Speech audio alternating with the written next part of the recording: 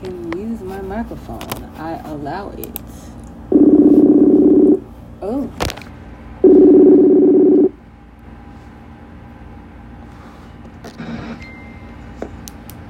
Well, hello, lovely ladies. How's everyone doing? Hi. Doing good. Good. Well, welcome to Heist After Dark. This is going to be a very, very quick podcast. And I'm going to let everybody introduce themselves. I'm going to start off with Dr. Love. How are you doing today? I am blessed. How are you doing tonight, Thomas? I am great. How about you, Sexy Lexi? What's up? Hi, enjoying this night air. Okay. And how about you, First Lady? What's going on? Oh, I'm doing wonderful. Thank you. Cool. So, as I said, I won't keep y'all long. Everybody listening, these are my real friends. I love them. I speak to them daily. And we're going to be talking about some topics that people don't really discuss often, especially when it comes down to children of God. People shy away from things. I don't shy away. So what I'm going to do is start off with something nice and light so that everybody can just kind of get a feel for everything. Let me start off with this, ladies. What turns you on and what or who are you attracted to? So I will start off by saying I'm sapio. I'm sapiosexual. For those who don't know, hopefully y'all know what that is. Y'all do know what that is, right? Yes. Okay. You're attracted to the mind, the intelligence. There you go. Yes, that's all I care about. After the intelligence, then everything else can come up, but I could care less. If I'm not attracted to you mentally, if you can't stimulate my mind, then I don't really care what else you got going on. Let me start off with Dr. Love. How do you feel about, anything? What exactly are you attracted to? Well, I am attracted to a man that actually knows Christ. He's not afraid to approach me. So some confidence. Give me some confidence. Show me what you're working with. And he's not afraid to set healthy boundaries. And all in all, I just show love. Show that you care. Show some responsibility. That's about it. Okay, that's pretty simple and straight to the point. How about you, First Lady? Yeah, same. I'm attracted to the mind, the intelligence as well. And God-fearing man. And that makes me laugh. And knows how to talk to a lady. Okay. Yeah, I love that. All right. And knows how to talk. Okay. Sexy Lexi, you're up. What do you find attractive? So like everybody said, definitely a man of Christ comes first. A man that is broken before the Lord, most definitely. I do like confidence. That's how this last guy got my number. He was very confident in approaching me, but also very goal-oriented. Because as you guys know, I like to make plans. I like to keep myself busy doing things. So you cannot just take a long period of time of doing nothing. I like someone who's active, who has goals, who's doing something he's working, who has something he's working towards. Something, give me something. A hard worker, basically. A hard worker. Okay. Well, okay. This is a question. I wasn't going to ask this, but a lot of women do say a hard worker. But then when the man starts working hard and he's at work all the time and he's tired when he gets home, and I could go on and on and on. Like, do you feel like that's something that you really genuinely want, or just the idea of having a hardworking man? What's your perspective on that? But remember, there's balance. There's a difference between you being a workaholic and you knowing the difference between rest and work. That's why I said you don't want to go a long. Basically, someone who's not lazy. If you work, that's all comes down to it. If you're going to school, you have a job, you're taking care of the house, your balance, you need to take some days off and things like that. So that's not being a workaholic. That's you being a hard worker and you understanding that you have balance.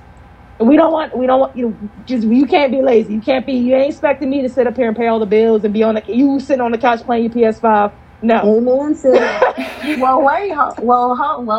hold on. If he's doing all of that, if he's taking care of the house, taking care of the bills, he does earn that right to be lazy every now and then. Exactly. So, yes. Right. But we know the difference between balance. There's rest and work. Play and work. What I'm saying is, let's just cut out a man, because there's some bums out there. Basically, he's not a bum. That's what you should have just started off with, because yeah, a lot of women get caught up in relationships and they're just like, okay, he's not doing anything, he's not motivated, he doesn't have any goals at all, and they don't know that and actually I'm gonna say this too, a lot of us grow up with parents or with mothers who have boyfriends that are bums, and it teaches us that having a bum as a man is okay. So I won't get deep into that. We'll say that for next time. But I'm going to throw y'all a curveball, since we've been so holy and just we've been so refined. I'm going to throw y'all something totally different, okay? Now keep in mind, you don't have to answer this stuff. It's up to you. You could just be like, skip me. I don't want to say this. But how do you feel about S&M when it comes to sex? I'm a little vanilla. I'm vanilla. So this is the conversation I got. So I am into, well, not completely, not 100%. I am into BDSM, but there is an extent as how far you should go. For example, let's say that your significant other likes to be tied up, like bondage, but you personally don't really like that, but you also like to get, a couple bruises on you somewhere here, shape or form. So there has to be a balance into what you guys can come in agreement with, and not the other person just to do what they want because they're selfish and they do it their way and that's how you're going to like it. That's just going to cause pain for the other person. So I would say, kink wise, I have a lot of kinks, but there has to be a balance where both me and my significant other can enjoy. All right, that's cool. That's how I feel about it. I got some extra I'm gonna sprinkle on there in a minute. But how about you, First Lady? Yeah, I'm the same. Same with Dr. Love here. I'm the submissive type, so I love to be told what to do. But there's a balance, because you got some men that are hardcore, like the wrong kind, the mean and terrible kind, and you have some that are actually the gentle yet firm kind. That's what I like. Be gentle but firm with me. That's whoa. That puts you in the way, I see.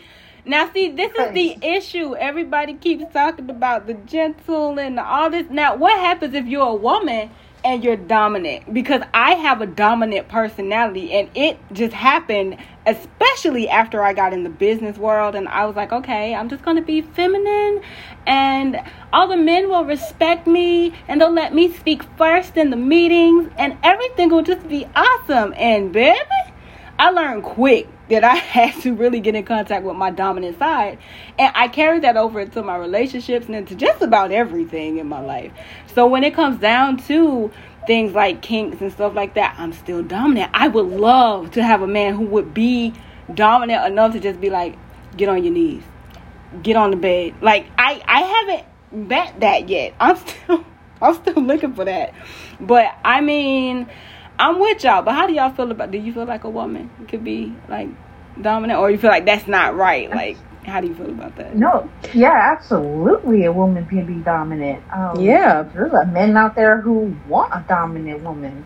I honestly, though, I don't think I've met one, but they out there.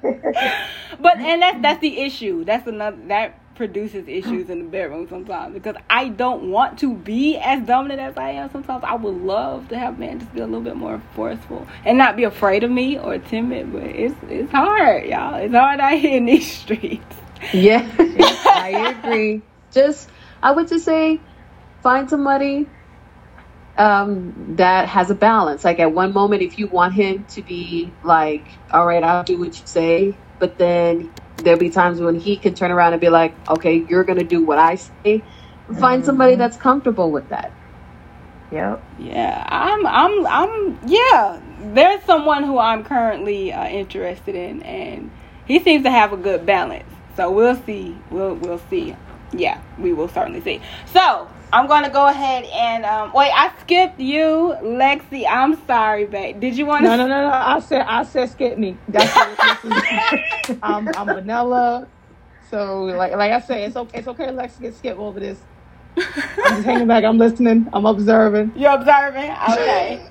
So what I could get into is self-care, but I'll get into that last. I have like 2 more topics, but the next topic is soul ties. What's your definition of a soul tie? I'll start with First Lady. Soul tie is basically exactly what it sounds. Soul ties is first you got to know how to create soul ties. So how you create one is, of course, sleeping with somebody or multiple people out of wedlock. When you sleep with somebody, you become one. Under God, you become one with that person. And if you happen to break up with that person after sleeping with them, or you're doing a one-night stand kind of thing, whatever they have attached to them is going to come over to you. Okay. I don't know how else to answer that question though. That's your answer. That's cool. How about you, Dr. Love? How you feel about it? I agree with First Lady. When you do lay down with somebody, God sees you as one. And people really don't see it as that. They're just like, oh, she was just somebody I could sleep with. But literally, you're connecting your soul with theirs. So if they're feeling sad and you randomly feel sad, it's because of them. And exactly, breaking that soul tie is very hard, especially since you no longer associate yourself with them. So whenever you've been with somebody that's had multiple partners and they have these random emotional outbreaks, it's really not them. It's probably because who they slept with down the line that they have not broken that connection with. Okay. All right. Now, even though they're hard to break, especially if you're in love with that person, oh my gosh, especially if you're in love with that person, that makes it extremely even harder. But it is possible to break it. It is. And I'm going to give you the formula and the recipe, but I also want to see if Sexy Lexi has anything she wants to add. I'm feeling out of my element. I'm going to skip this one because y'all know I'm the only virgin in the group. So I'm just kind of like, well, you're not. Hey, I don't know what to say. I'm like, let me just, I'm about to copy everyone else's test. You're not going to copy because you're not like a virgin. We're not going to let that slide. You got some experience under your belt. No, I am.